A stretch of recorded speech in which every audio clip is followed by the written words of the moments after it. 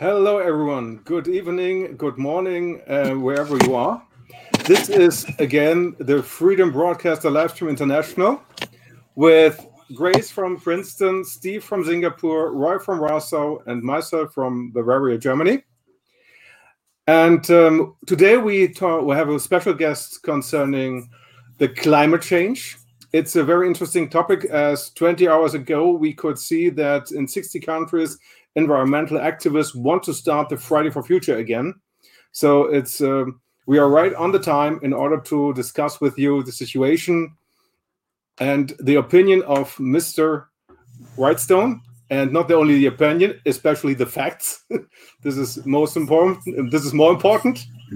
And Mr. Gregory Wrightstone has a master's degree in geology from the West Virginia University and has been investigating the Earth process for more than 35 years. And he is the author of the published book, Inconvenient Facts, the Science That Al Gore Doesn't Want You to Know. And for this reason, we will discuss in our podcast his facts concerning climate change with respect to the subjects like desertification, forest fire, earthquakes, the melting North Pole, etc., and how much all these disasters are influenced or not influenced by the human beings. Mr. Wrightstone, thank you so much for having you on the show. Oh, thank you so much for being on. I'm honored to be joining you, gentlemen and lady. Thank you. We have here in Germany, we have here a young lady. She is 20 years old, and she is called Naomi Seibert, and she has the same opinion like you, and is also doing the research like you. And well, let's say it this way: she has a tough time here in Germany.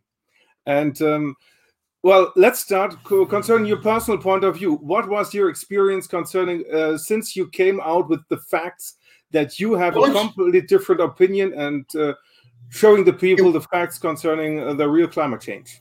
Well, first of all, I do know Naomi. I met her a year ago in Washington, D.C., and she's got a personalized signed copy of my book, Inconvenient Facts. So I had a chance to sit down with her for 45 minutes and had a discussion with her. Very, very intelligent young lady, and she does have some training in science as opposed to Greta Thunberg. I think maybe we should start with how did I get into this as a geologist? What brought me into this? And it was 7 years ago or so. I was hearing things about climate change that I knew as a geologist and scientist just was incorrect. In particular, it was ocean acidification. I knew that was just factually incorrect because we've had carbon dioxide levels for ocean acidification, for example. They're saying the increase in carbon dioxide is acidifying the oceans. We've had, throughout Earth's history, we've had up to 15 and close to 20 times as much CO2 in the atmosphere as we do today. And the oceans weren't acidified. They stayed thoroughly basic, and it never became acidified. But that drew me into it. I suspected other things were not correct, and it really I dove into this. The book was a result of my personal search for the truth about climate change.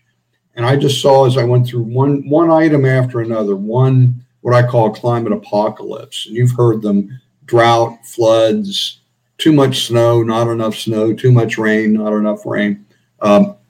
Each one of these I dove into and looked into, and I found that the facts and the science were contradicting what the media and the UN was telling us time after time after time. And that led me to write my book. And my goal there are a lot of books on climate change out there. My goal, a lot of them have 6 or 7 pages of text and one black and white chart. Well, I wanted something that was readable, that the average Joe or Jane or Helmut, wherever you are, yes, could read it, understand it, and people would actually read it. And so I've got 90 full color charts in the book that you don't find in very few of the other books. Hopefully I've been told it's very readable and legible. And the testament of that is too, that as recently as last week, the book was a #1 bestseller in at least one category in Amazon 3 years after its publication. We were #1 bestseller in several categories for almost 2.5 years. So people like it, love it. So that's really what got me into it, was this personal search for the truth about climate change. And we can't sugarcoat it. You're being lied to. All of the viewers of this podcast, you're being lied to about climate change. And I can't look into men's souls and women's souls and say why they're lying, but I can provide the facts and the science that says this is what you're being told, and this is what the science actually is. We can go through, we're going to dive into that over the next 50 or so minutes and learn more about some of these things. And your viewers will probably be, if they're not outraged, they should be about this misinformation that they're being peddled. It all started with the work of Thomas Mann, I think, right?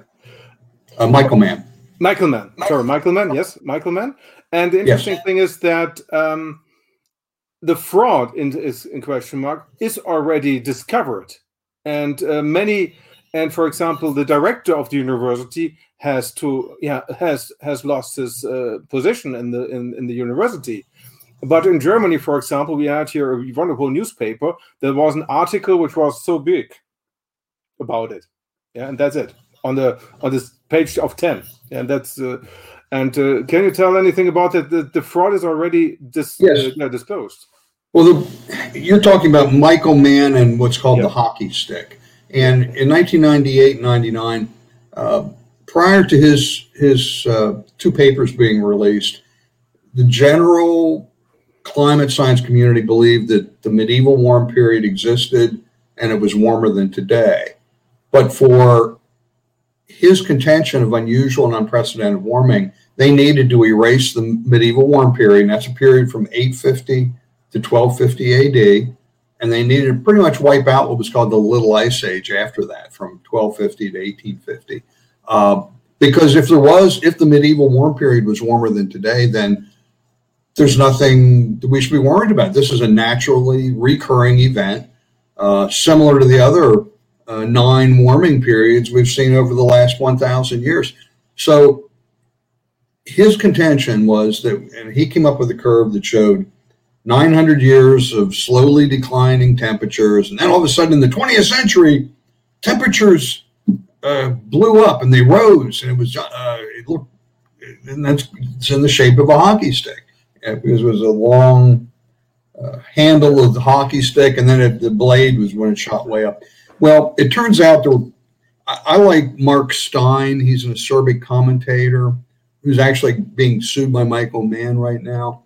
His description of Michael Mann, his papers, and the hockey stick was Michael Mann's reconstruction is a reconstruction of temperature using proxies with 2 problems: the proxies and the reconstruction. Other than that, you can take it to the bank, which is a great analogy, because it was one of his main drivers for creating this was a thing. He used tree ring data predominantly to come up with this reconstruction.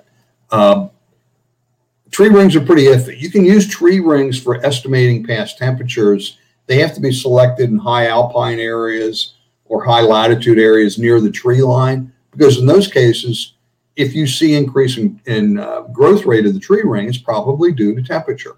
You certainly wouldn't want to do that, use that same thing in Spain or in Georgia in the United States, any warm area, because probably increases in tree growth there is due to precipitation, not temperature. He used one particular, and again, this is probably the most it's the most impactful temperature reconstruction in climate change article ever written. It's been driving the very basis of what we're trying to do in the United States and around the world with decarbonization, getting rid of carbon dioxide. It's pretty much based on Michael Mann's allegation of unusual and unprecedented warming, that we've seen. Warming today is warmer, and it's warming at a higher rate than we've seen in thousands of years. If that was the case, that would be a strong support for man-made driven warming. If, however, we see that today's temperature is similar to the past warming periods, or those past warming periods were warmer than it is today, well, that's a strong argument for those that support that we're just in another periodic trend of warming temperatures. But again, he went back. So this is really impactful. He based his curve based on a tree called a bristlecone pine. I won't go too deep in the weeds here, but it's a tree in the southwest of the United States. And he used a study that, and the authors of the study said, do not use our work to reconstruct temperature, because the tree rings are influenced here by increasing CO2. As we'll talk about in a little bit, increasing CO2 means we've got an increase in the CO2 fertilization effect. Plants, as we'll talk about in a little bit, have been responding wildly and greatly to increasing CO2, and that's what was driving the tree ring growth there. But instead, he didn't listen to the authors who said, don't use this for reconstructing temperature, and they did it anyhow. And other people that have come after him are using the same data to support this notion of unusual and unprecedented warming. And the other part of this was he used an unconventional method for taking all these big data sets and creating this hockey stick. And he was exposed. There was actually a U.S. congressional testimony twice that confirmed the failure of the hockey stick and Michael Mann's work. I see. And the situation is, why are they doing this? Because all governments are in this business, and it is a business because the carbon dioxide certificate have a value of $170 trillion. This is combined all commodities on this planet together. So huge is the business. Do you have a comment about that? Why it is, and what's the intention behind it?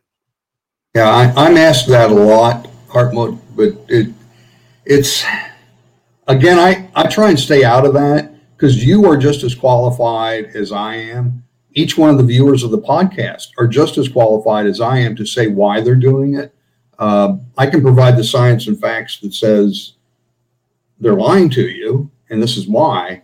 Again, I can't see inside men's and women's souls on why they're doing it, but we could come up with, I'm sure your viewers will be going, oh, it's the money, it's the funding, it's power, it's taxation, it's control.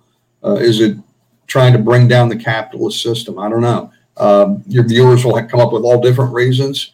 I can say it's happening, and what the UN and the other nations are putting out and the mainstream media. But I will say I was just accepted as an expert reviewer for the UN's Intergovernmental Panel on Climate Change. So I'm part of that process. So it kind of adds to my bona fides as being somebody who knows what they're talking about, but they don't listen to me. They're going to do what they do. And in a little bit, we'll talk about one particular UN report that came out a little over a year ago on extinctions as a great example of how they're manipulating the data and torturing the data. They start with the conclusion and then fit the data to meet that conclusion. And it's not science, it's not part of the scientific process. I see. Thank you so much. I have other questions as well, but I want to give it to Roy. Thank you so much. Thanks, Hartmut. I kind of realized a good few years ago when I saw, you could see the Times magazine. First it was global cooling, then they were showing global heating, and then it became climate change. There was also a meteorologist that was in the Senate in the US. I forget his name. I was trying to dig out. And he was basically showing all the curves and everything and showing that NASA had doctored everything and a few of the others. So he was actually proving it then. And he Senator Inhofe was great on that. So like when you see that, and then you see like the puppet show with Greta Thunberg, that's unfortunately after kind of making the population believe differently. Like, who's pulling the strings for her? Who's funding her to travel around the world? Yeah, somebody is. We know that. There's a lot of funding that goes behind this. I'm now the executive director of the CO2 Coalition, and I know we're the strongest scientific skeptical group out there. We're underfunded. We have, I'm trying to raise money. I need to hire some more people, but we don't have people throwing money at us. But these other green groups can pull in millions here and millions there. There's just $11 million announced of new money raised to promote this global climate scheme just last week. And that's a drop in the bucket. This is $1 billion climate industrial complex that's sprung up. And we're trying, that's the difficulty, is trying to get our message out to the population. I'm doing it through things like this, through lots of other interviews. I just gave to the Golden Gate Breakfast Club last week. There were about 60 very liberal San Franciscans. They had me on. I gave a seminar for an hour and stuck around for another hour of question and answer. And these people, hardly any of them had ever heard any of what I had presented. And these people were going, wow, I've had my eyes open. I've never heard of this. And all my charts that I show when I do these are fully sourced and referenced. I use peer-reviewed data to fight back against what, frankly, a lot of the lies that were being told. And like the Kyoto Agreement, and basically say America can keep producing what they do and buy it off Africa. That sounds so stupid when you think of it, the way they're doing it. Instead of, if they really care and it's really something like that, they'd just reduce. But if you can buy it from, say, other countries that haven't got the same emissions. Yeah, and I've got a chart I just created on the, it's measuring atmospheric CO2 at Mauna Loa Observatory, and it's just steadily climbing. And I've put on there all the past 6 great conferences, including Kyoto and some of those others, where they came out with these proclamations that we have to save the Earth. It didn't do a darn thing to CO2 increase. And neither, interestingly, did the global lockdown. We reduced our emissions by a lot, and it didn't touch. Carbon dioxide just keeps going at the same rate, increasing every year. And I'm okay with that. I'm a big proponent. In fact, I got my I Heart CO2 mask. So I've got an I Heart CO2 bumper sticker on my truck. I've not been keyed yet.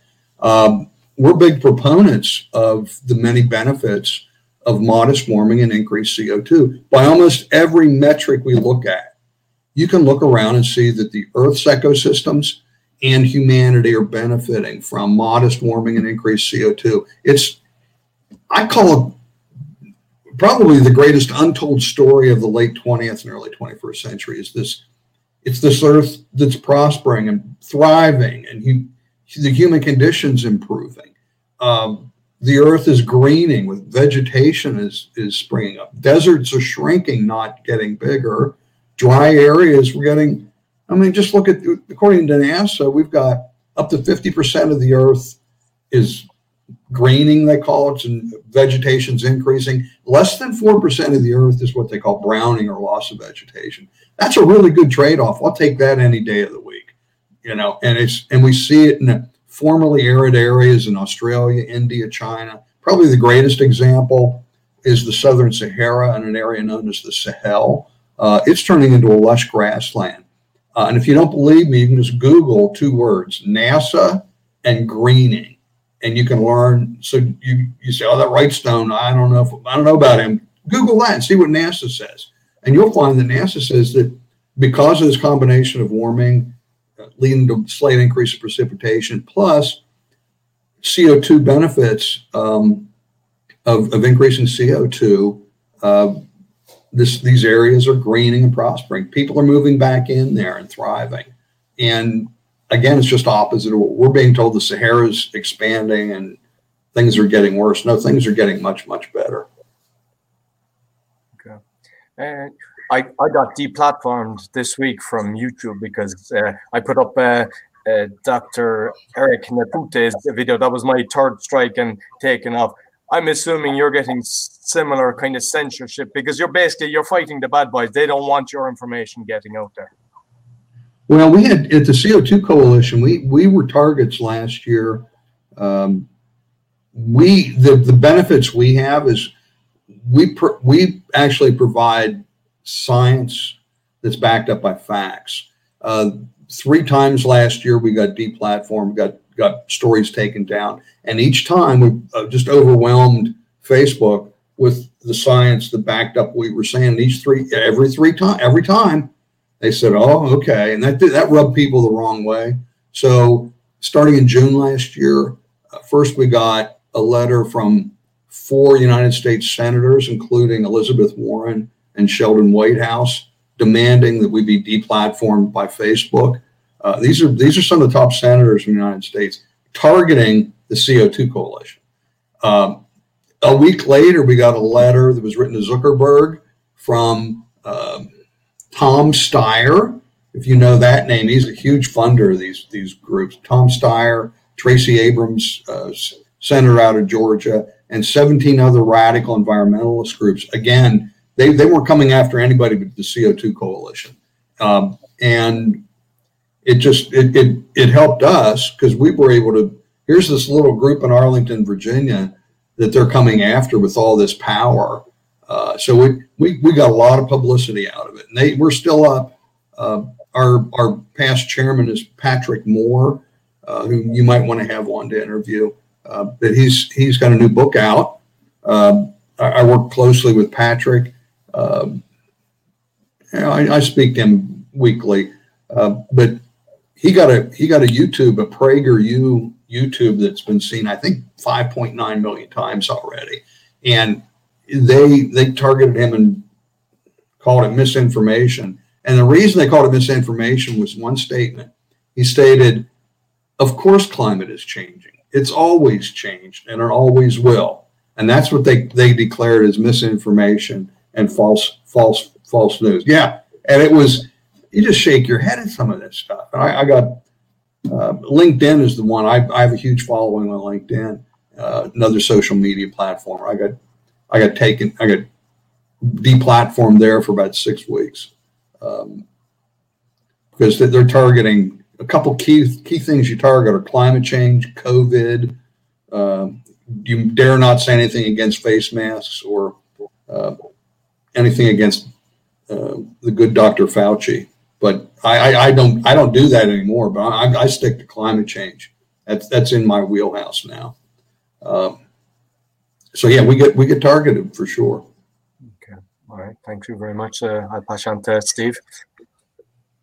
Okay. Wow. Well, thanks for everything you're doing. I did a little digging, and my jaw was just dropping. So I read your PDF that I recommend everyone read at the CO2 Coalition. That's titled CO2 Benefits the World, because it's readable. It's 16 pages, and if you read that, it's right there. What blew me away was, now I know who's doing the modeling, the computer modeling for the IPCC. It's got to be Neil Ferguson and Matt Hancock. Basically, yeah. Because there's one chart in this that shows temperature increases based on balloons that are sent in the air by scientists and satellites. And that over 45 years from 1975 to 2015 shows that it's 0.2 Celsius, I think, increase. And then there's 100 computer models that the UN relies on, and they're not even in line with the statistical data. They basically have the temperature going up to by 1.2 degrees Celsius. And I was just absolutely, utterly blown away. It's another faulty model that's being used to perpetuate the lie. Yeah, the ones you're referring to indicated that it's 2.5 times too much warming as compared to actual temperature. It's 3 times too much in the tropics. And that was by Roy Spencer, I think, and John Christie. Roy's a member of the CO2 Coalition, and John Christie, he's not a member, but we work with him, and we just co-authored. Our last paper was co-authored between he and Richard Lindzen out of MIT on modeling and temperature roll. And Dr. Will Happer is our current chair. He just has a recent paper they've published on how okay, let's start here. let's start at the basics. What do I believe? CO2 is increasing. This increase in CO2 that is based and it's due to our burning of fossil fuels. It just is. A little bit of cement manufacture. That increase in CO2 because CO2 is a greenhouse gas. We admit that that increase in CO2 can lead to some warming of the earth.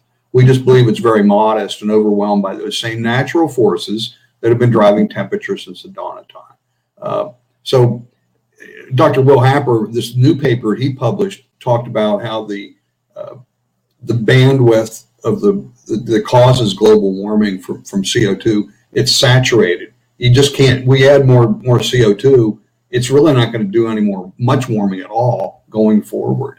It's logarithmic. It's logarithmic, right. Right. And I'll give you another source might be to go to my own personal website, which is inconvenientfacts.xyz. I've got a lot of good information and blogs there. I think you'll get some good information there on that. Okay. The one thing for the layman that, even though I kind of knew this is what blew me away, that from listening to you and what you've said and reading your stuff, was that to me, the smoking gun that proves that climate change is not what they're saying it is that the life thrives and needs CO2, and we are at what I think 400 parts per million or whatever it is, 400. Yeah. Close enough. Plant life starts to cease to exist at 150 parts if it goes down further. So we're actually at a critical time where, to me, that's the smoking gun. And can you elaborate on how we're actually not far from the point of where there's not enough CO2 to have plant life? Yeah, probably in my book, probably the scariest chart is one of the last 140 million years of CO2 history on Earth, where it declined almost in a linear manner from 2,500 parts per million down to, it got what's thought to be the lowest CO2 level in Earth's history since the Precambrian, 600 million years ago. We got to 180 parts per million. Why is that dangerous? Because like you said, at 150, plant life can't survive. If that's the case, we nearly got there in the recent geologic past. If we ever crossed that threshold, that would be a true climate apocalypse. And we're not far from that right now, right? Correct. So we're still at historically low levels of CO2. So instead of having too much CO2, we can make a strong case looking through geologic history that we're actually CO2 impoverished. We don't have too much CO2. We don't have enough. And we're going to continue seeing the many benefits of CO2 as we go forward in society. For example, Craig Gidso, another member of the CO2 Coalition, did laboratory work documenting what will an increase in CO2 do to plants and crops.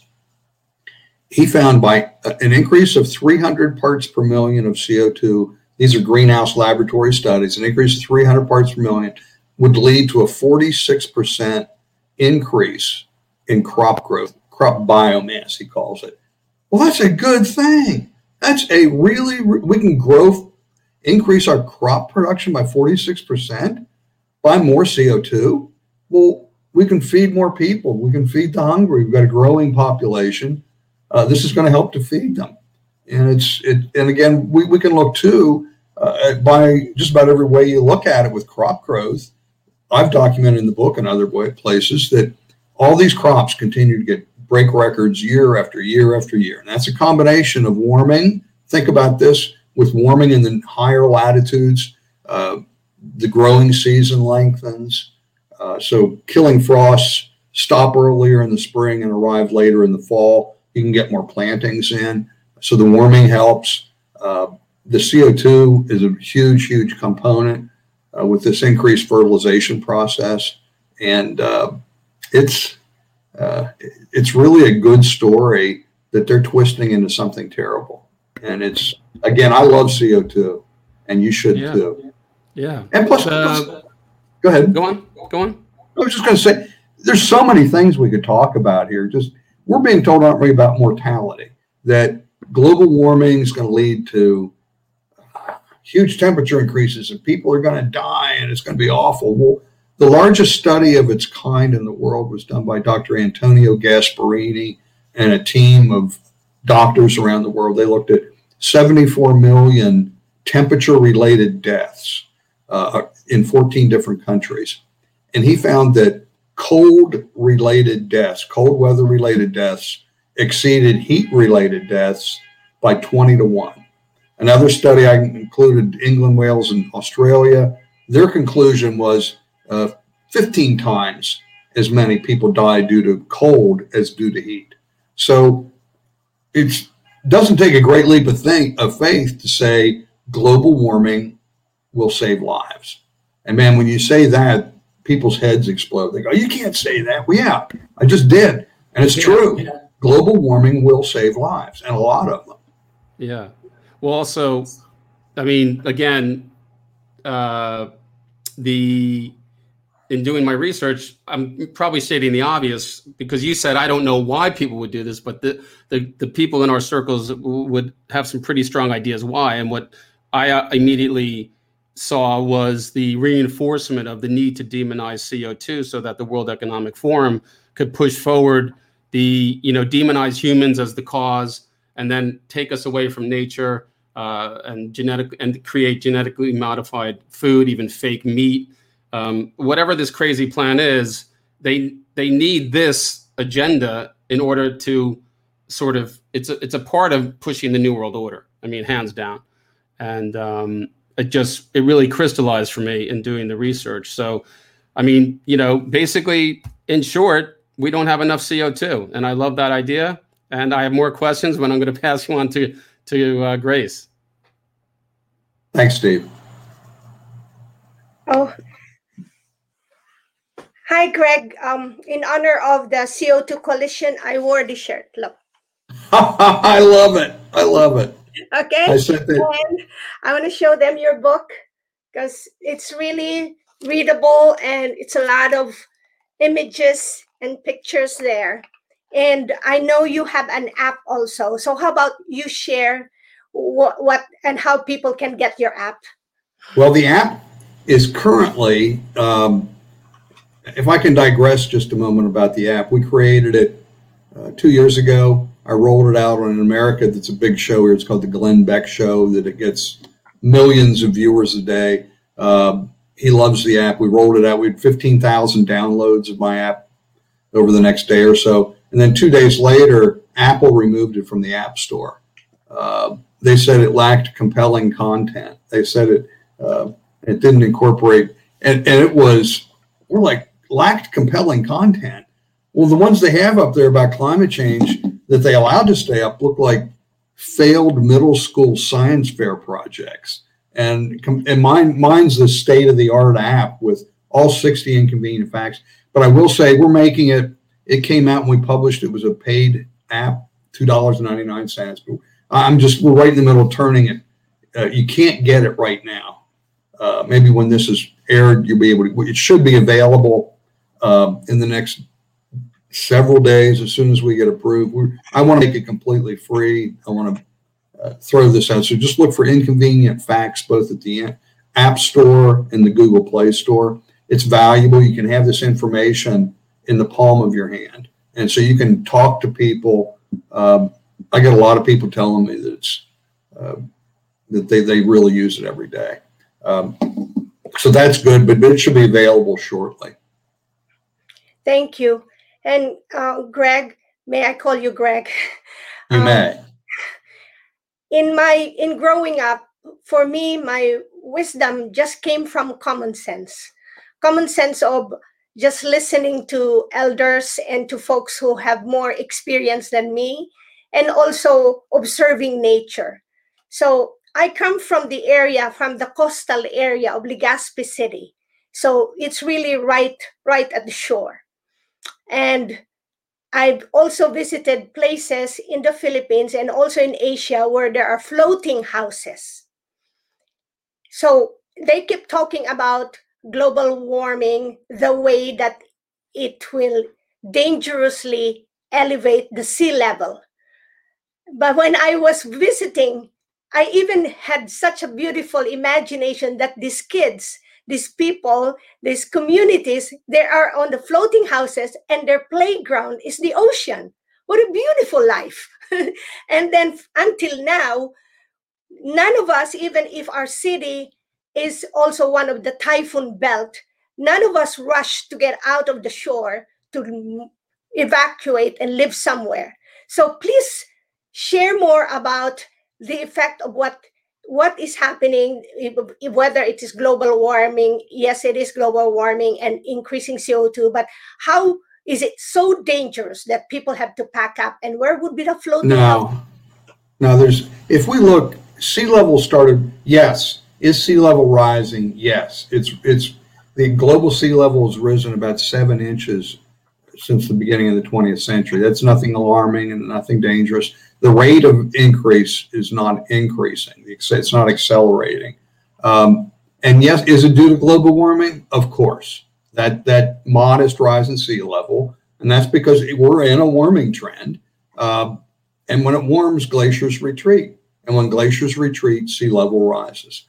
And again, in my book I captured in 2005, the UN issued a proclamation that there'd be 50 million climate refugees by 2010. In my book, I captured the population in 2010 of these. They listed these 5 or 6 at-risk islands, the Seychelles, the Maldives. There were others. I looked at the population. The population had exploded in all these islands. People weren't fleeing these islands. They were flocking to them. The UN issued the same report in 2015, predicting 50 million climate refugees by 2020. Well, that's come and gone. And if we look at it today, these islands, the Maldives in particular, it's been documented, the islands are actually growing. They're not being overwhelmed. It's a natural geologic process. There's a reason. Just think about it. We've had a 400-foot rise in sea level since the end of the last ice age. But yet here are those islands. We've risen 400 feet, and they're still there. And let me tell you something else. The Maldives right now, there are 3 new resort complex hotels, hotel complexes being created and built seaside in the Maldives. Well, let me ask you, if you're an equity company, why would you, or an insurance company, why would you risk $120 million to build a seaside community that's going to be underwater in a few years? You're not going to. The insurance companies are some of the most risk-averse companies in the world. They don't take risks. That's their job. They're not going to insure these resort hotel complexes if they really thought that sea level rise was going to endanger their investments. They wouldn't do it. And that's a great example of people putting their money where their mouth is. So it's pretty easy to demonize. But again, we just see, due to geologic processes, these islands, many of these are actually expanding, not shrinking. And from what I heard, you are doing another book. And in that book, I think I'm going to love that book as well. So would you be able to share a little bit of the research that you've been doing in terms of the different empires and in relation to changes in the climate? Yeah, it's in 3 sections. The first section is basically complete, where I dispute the idea of unnatural and unprecedented warming, or unusual and unprecedented warming in the first section. Second section, I'm taking a deep dive comparing the rise and fall of temperature with the rise and fall of civilizations through time. I go back to the very first civilization 7,000 years ago. And what happened? We're being told, oh my God, we can't let it get another 1.5 degrees or 2 degrees warmer. We're all going to die and it's going to be awful. And the Earth's going to end when that happens. Well, why don't we look back in past and see when that occurred? What happened to Earth? What happened to humanity when the Earth did warm to that? And we can look back. There were 3 other great warming trends, warming periods before this current warming period. And the current warming period started 300 or so years ago. And the first was back during it was called the Bronze Age. The first great civilizations rose up: the Assyrians, the Hittites, the Babylonians, the great empires in the Indus River Valley in China. And that was called the Minoan warm period. And then it started getting cold, and it got cold quickly. And it's not in a fairly short period of time. This cold led to crop failure, a destabilization of the empires and civilization, and we see societal collapse over maybe a period of 100 years. Each one of those worldwide global civilizations collapsed in that period. We went into the Greek Dark Ages. Again, this is a cold period. And then it got better. It was called the Roman warm period. There's a reason the Romans wore togas. It was really warm. And again, civilization thrived. And then when it started getting cold again, we had crop failure, famine, pestilence, and mass depopulation. And then the most recent one was called the medieval warm period. I deal a lot with that in this new book. Again, it was the high Middle Ages, a time of great prosperity, wealth, and humanity benefit. And then when it started getting cold, we were going into what was called the Little Ice Age. Again, crop failure, famine, and pestilence. And it was interesting. A lot of the famine and crop failure were due not to drought, but rather too much rain. When this started, it started cooling down, and it just started raining and wouldn't stop. And so in the spring, you can't plant your crops. If you can get them in, it's raining through the harvest time, so that it doesn't ripen, and the food rotted in the field. And that's really, especially across Europe and Asia, that's what occurred there. But again, it was related to cooling. So isn't it just opposite of what we're being told? We're being told, fear the heat. It's going to be really bad. I tell you, no, welcome the warmth, fear the cold. It's the next time we get cold and start cooling, and it's going to happen. I don't know when, but it's going to happen, because we know it's always, it just does. We see this repeated time and time again. And when it does, it's going to be bad again. That's what we should be, that's the global security issue I would point to, is what are we going to do when it does cool down and we see the same effects? It won't be as bad because we're not moving food around by ox cart in way of refrigeration, but it's going to be unwelcome, and people are going to die because we've seen it occurring time and time again throughout history. So yeah, there's a strong relationship. And just real quickly, it was at the end of the medieval warm period, as it started getting cold. Again, it started cooling, crops started failing, famine set in, and people blamed that on weather causing witches. And they started killing the witches. And then in the 15th century, the Pope issued a papal bull that said, yes, there are weather causing witches and you need to kill them. And boy, they did. So in my new book, I've got a chart. It's pretty interesting. I'm comparing witches killed per decade at the top versus the cold temperatures at the bottom. And there's just a real strong correlation, because as it was cooling, they're killing more witches because they're blaming the misfortune on these witches. And it really didn't start, the witch hunts and the killing really didn't stop until we started coming into this modern warm period. Fascinating story, but there's a point to that story. I'm really grateful that there are people like you and all the organizations, because I'm not concerned about the climate change or warming. I'm from a country where I love the warmth, and I survive more in the warmth and so sorry. I'm having an echo, so I better pass it on to Hartmut. Well, before we go, can I just, so we had the book published in Norwegian 5 or 6 months ago by the Norwegian climate realists. I've got a Korean language version that should come out. I just got a message today, maybe next month, for the Korean language version. I'm negotiating now to get have it published in Portuguese in Brazil.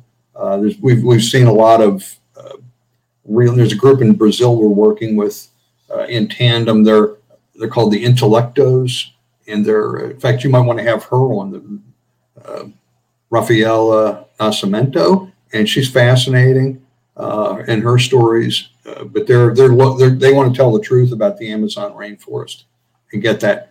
Lots of misinformation out there, just like there is about climate change. I'll make sure, Greg, that I'll connect with you for the other speakers, and maybe we'll all put you together, okay? Thank you. I'll pass it on to Hartmut. Thank you, Grace. Concerning Brazil, this is a very good point.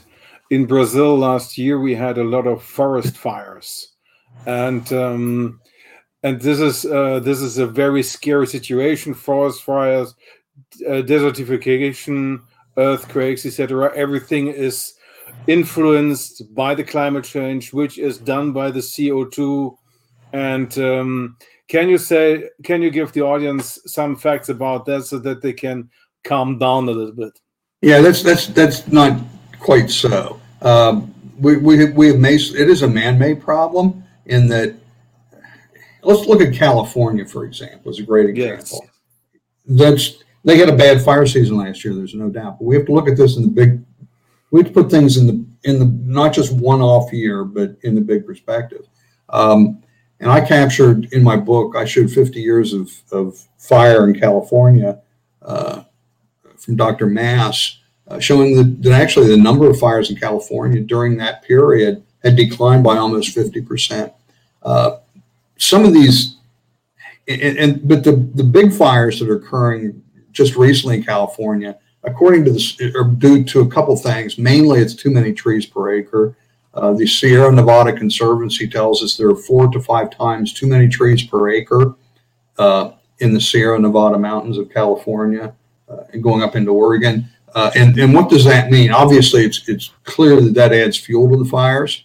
But think about this too. The second greatest soil moisture loss is because of the plants and trees sucking them out through their root systems. The first soil loss is evaporation, that clearly. But now we have 4 to 5 times too many trees, all competing for the same scarce soil moisture. So it's going to taking an already arid soil moisture and making it even worse. You got more fuel, you've got more less moisture. And think about it too. And here in the United States, back in the 1980s, they halted logging and timbering on U.S. government lands. So what does that mean? There used to be logging roads going all through these forests. So when there was a fire, they could get to it and put it out. And you can't get them now. The only way to get it in now is via helicopter. In fact, my brother just had a pretty significant fire on his property, mountain property in Pennsylvania, which doesn't occur very often. And they saw the same problem, was just access, getting back to get to the fire to put it out. And again, it was accelerated here because we've got an invasive species known as Japanese stilt grass that dried out, and it was basically a huge brush fire that swept up through the mountain. So, okay. And we can look, and I captured too, if we look at global fire, it's in decline. And if we look at going back to 1928, if we look at that data from the National Interagency Fire Service, that shows that our number and area of fires are probably around 20 to 25% of what they were 100 years ago.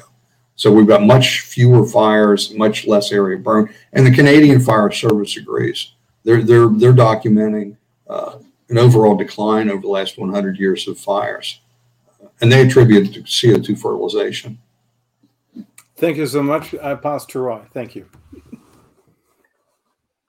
I've seen a lot of people, they're kind of pushing the wind turbines and solar energy. And like because one was put up near a site that I have, and they're very noisy. And I know like birds, there's a lot of birds are dying from them as well. But one thing that I saw that I was shocked at is the actual blades. I know this is happening in America. I don't know, is it all over the world? But the blades that they use can't be recycled, and they were burying them. And it was massive. They actually, among the land where they were burying these, I don't think people realize the kind of games that are going on regarding this.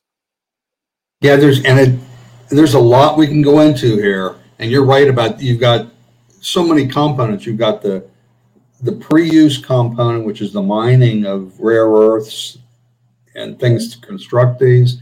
And then we got after the life, what do you do with the waste? And you're right, these things take up a huge amount in the landfills. So what we're doing here in the United States, we've finally achieved energy security. It was just a month ago, the week that Joe Biden was inaugurated, it was the first week since 1985 that the United States did not import 1 barrel of oil from Saudi Arabia. It should have been a momentous. So what they're doing now, we're independent, basically oil and gas independent here in the United States. What they want to do is convert us, instead of our dependency on oil, if we go to all electric, our dependency will be on China.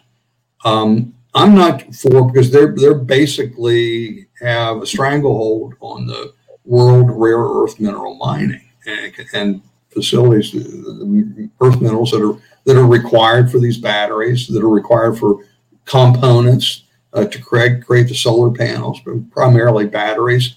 We're going to be held. They're going to be holding us like this with their hand around our neck with China. I don't know who I want to depend on less. I might want to, for our energy security, is it the Middle East or China?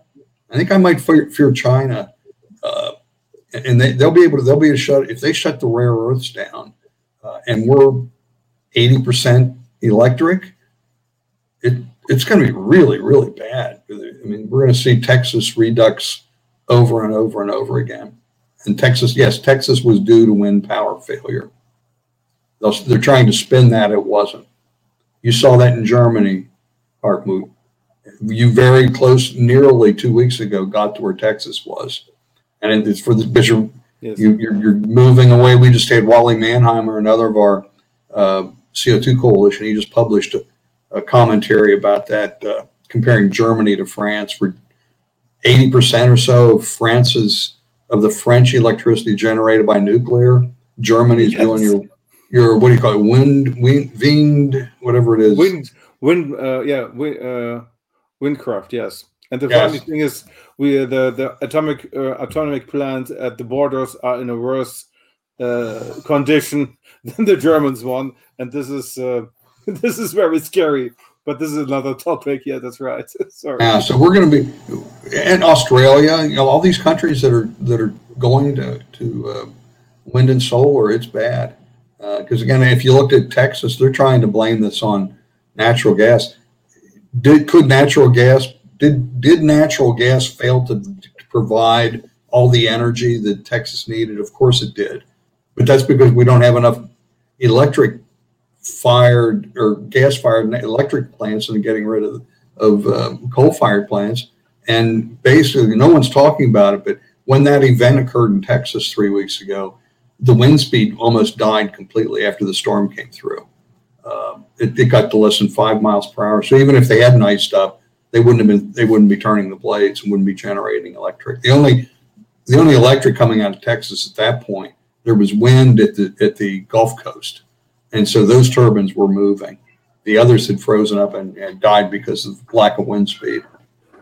And that happens. It was unusual. They knew that this was a possibility, but they thought that this might occur in summer rather than winter. Okay. I see that anything that Bill Gates touches, he buys shares in Monsanto, buys loads of things. His latest one is probably buying half the land that's available in America. I believe that's because they'll be doing some sort of carbon credits. Do you know much more about that? I don't. Not too much. But they're Bill and Melinda Gates. I got a bad feeling whenever they're involved. No, that's what I believe. It's all about carbon credits. They give themselves money for the land that he's got. So I think that's their gameplay on that one. But thanks very much, Gregory, and I'll pass you on to Steve. All right. So awesome conversation. Call me paranoid, but this whole trend of electric vehicles, okay, is there any fear that this whole trend is not only part of the global warming agenda, but that could this push carbon dioxide levels to really super low levels till we get to a point where crops fail and fauna's dying and stuff like that? I don't think. No, I'm not. Not now, because I think the Earth could benefit from another several hundred parts per million, maybe up to 1,000. We're a little over 400 today, but the CO2 is going to stick around in the atmosphere for a while, and I was thinking electric vehicles will lower CO2 to the point where we're getting to the scary low point of. I hear what you're saying. If that occurred, I'm going to have to say it's going to become pretty clear pretty quickly that this is unachievable. They can talk about it now because the crap hasn't hit the fan yet. It's going to, when they continue going down this road of electrification and moving away from, what I call, when I look at energy, there are three terms that I use to describe good energy. It has to be reliable, abundant, and affordable. The only ones that can provide that are coal and natural gas. Nuclear is reliable and abundant, but it's not affordable. And wind and solar can't be described by any one of those three descriptives. So they're going to go down far enough down this road where it's going to hit them in the face. They're going to finally realize it might be 3 or 4 years from now. But after we go through repeated brownouts and blackouts and people having to make sacrifices that they don't want to make, I just can't see how they're going to get there. I know they're talking about it, and they're moving quickly here in the United States to this, with this agenda to decarbonize. They can't do it. It's stupid, and there's no way they can generate enough reliable, abundant energy. It's going to be expensive for sure. And economically crippling, but they're going to realize but again, the damage will be done. The American and the world economy, you can't turn an aircraft carrier on a dime, and neither can you the energy production in the country and the world. We need more fossil fuel fired electric, not less. It's amazing. It's just astonishing, like it's so clear. It's so clear. Well, look at this too.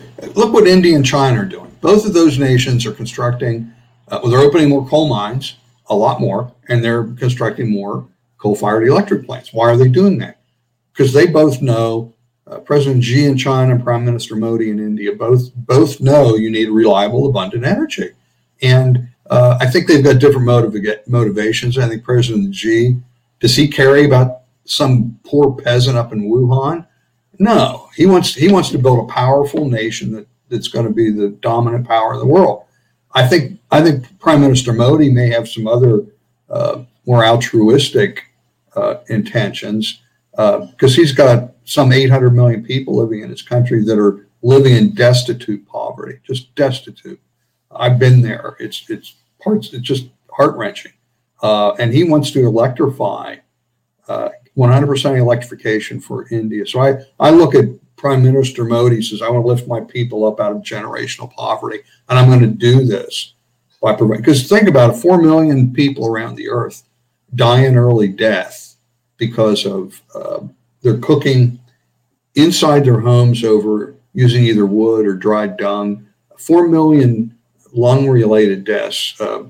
We have the cataracts that come on. I saw an article on a young 42-year-old woman with cataracts. Well, if you're 42, you shouldn't have cataracts, but she cooks over dried dung in Nepal. Those people, those 4 million lives are 4 million lives that could be easily spared by providing them either fossil fuel powered electric, propane, compressed natural gas, electric. And again, these are, and that's what we should do for Africa as well. We should, in Africa, provide clean coal technology. China's building a lot of coal-fired plants in Africa, and they need more. Wow. Well, I have more questions, but I think we're going to wrap it up, so I'll give it to Hartmut. Hartmut, you're not muted. Unmute, Mike. Sorry. Okay, now I'm back. Gregory, thank you for being here. It was a pleasure to have you here for 1 hour and to see this topic from the topic and the facts from a different point of view. And it would be a pleasure to have you also maybe in another call, because we have a different call on Tuesday, for example, with different people from different countries. This would be a real pleasure if you would be there as well. Yeah. And for the audience, please, thank you so much for joining us. And don't miss us next week when John Barber will become our guest on Tuesday at the same time. And I hope you enjoyed it. And thank you so much for being here. Have a nice evening and see you soon. Thank you so much and bye-bye. Thank you. Thank you, Greg. Thank you, Greg. Thank you.